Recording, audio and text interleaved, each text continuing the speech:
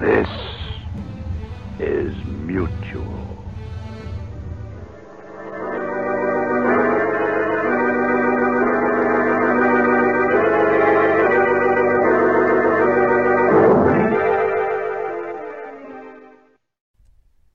The following audio drama is rated PG for parental guidance.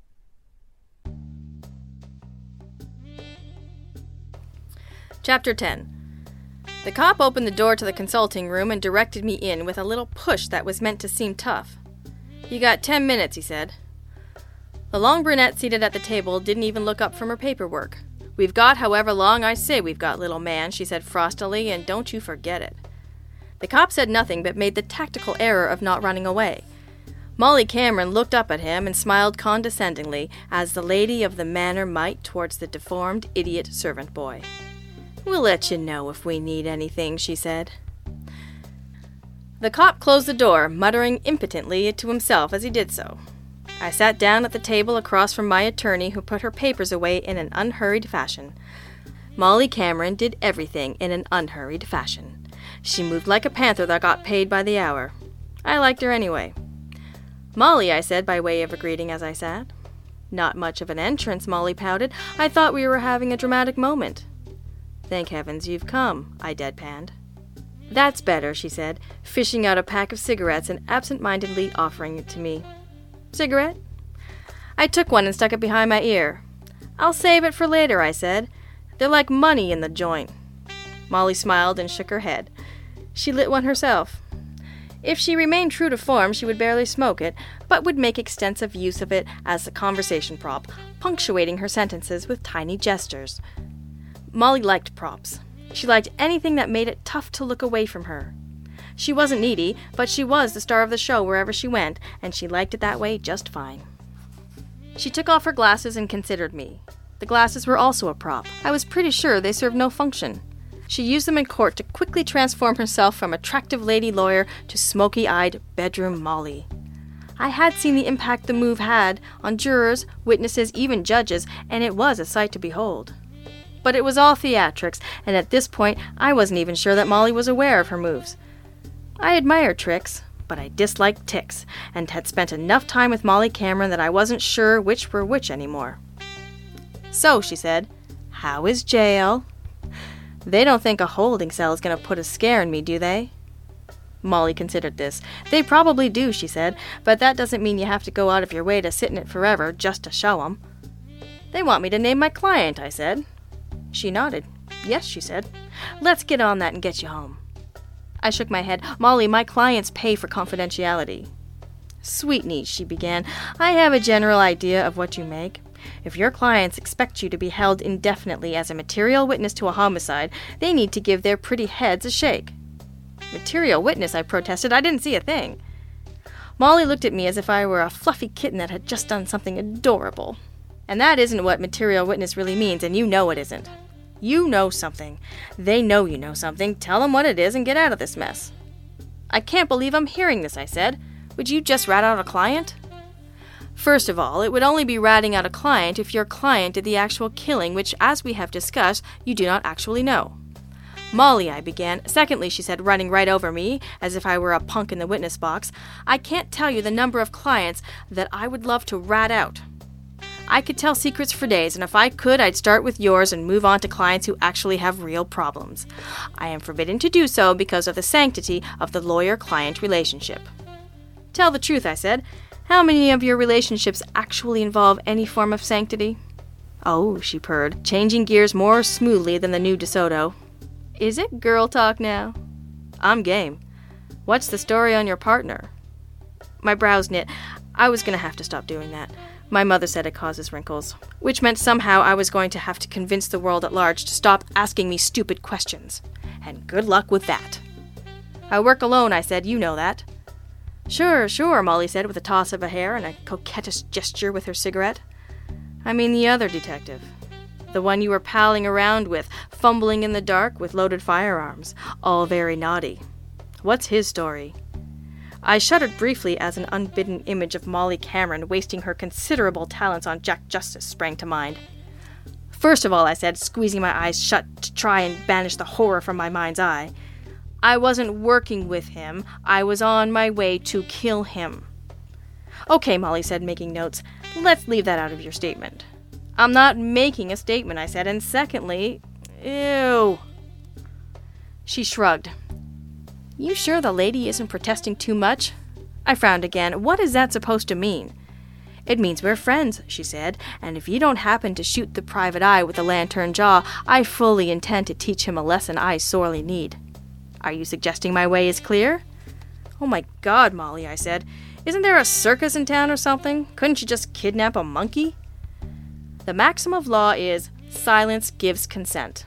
Going once, going twice. Sold to the deeply misguided girl attorney, I said. She shrugged again and played with her cigarette, thoroughly pleased, or at least with confidence that she shortly would be. Was I missing something here? Look, I said, if we could postpone plans for date night and just get me out of here, that'd be swell. Kitten, she said, you can walk out of here any time you want. Tell Sabian who your client is and what you were doing across the street from a soon-to-be crime scene. He'll cuss you out for a while and let you go. You're sure about that, are you? I said. Did you kill Janet Timms? She asked. Don't be stupid, I said. Then I'm sure. Sabian doesn't want you. Well, allow me to rephrase, because simple logic dictates that he must, and badly too. Again, with the traumatic mental pictures, I protested. Molly, how is it going to look if I turn in my client? People who come to me expect me to keep their secrets. Molly Cameron shook her head. A principled hellcat, she said. I may have to revoke your blazer badge and secret handshake.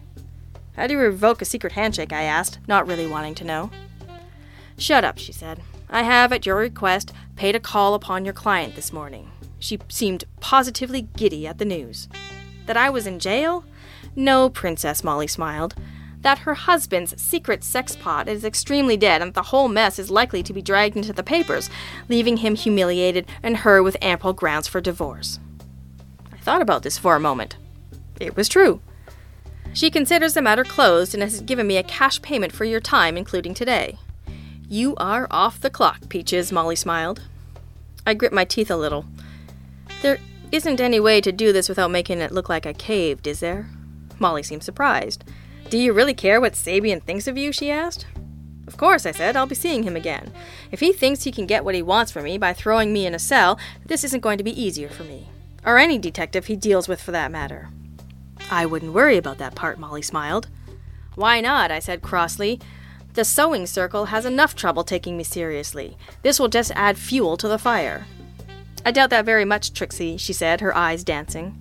Miss Cameron, I said, as if I'd had just enough of her lip, which was easy because it was true. Think about this just a minute, would you? You think you kicked in the door of an old boys' club? My old boys have guns. Every time I run into one of them, he talks to me like he wants to pat me on the head and buy me candy. I refuse to believe that is where they really want to pat you, she said. Will you shut up? I hate being out-Trixied, especially when I'm paying for it. Fine, she said, returning her glasses to the bridge of her nose and folding her hands very proper.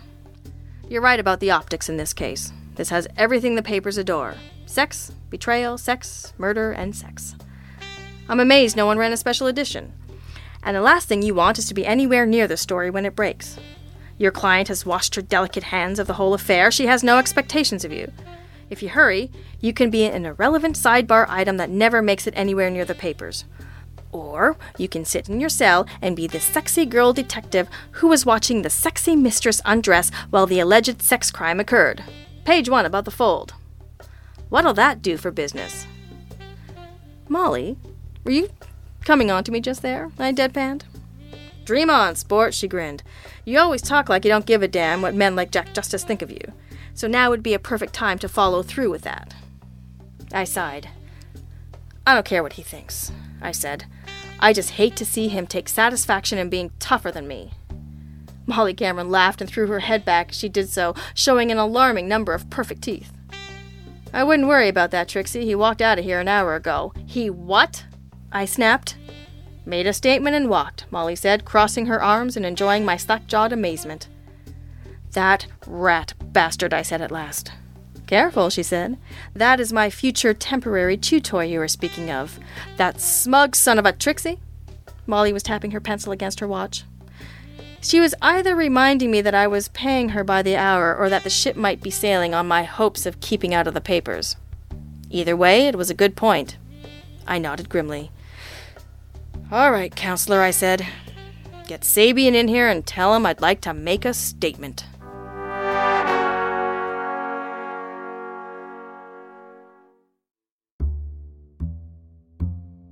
This is Thursday Thrillers, audio with action on the Mutual Audio Network. Join us tomorrow on Mutual with Friday Follies, the end-of-the-week collection of comedy cut-ups. You can subscribe to the full Mutual Audio Network feed for every day of audio drama that fits your fancy.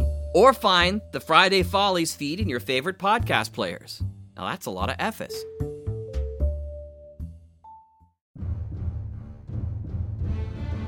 The Mutual Audio Network. Listening and imagining together.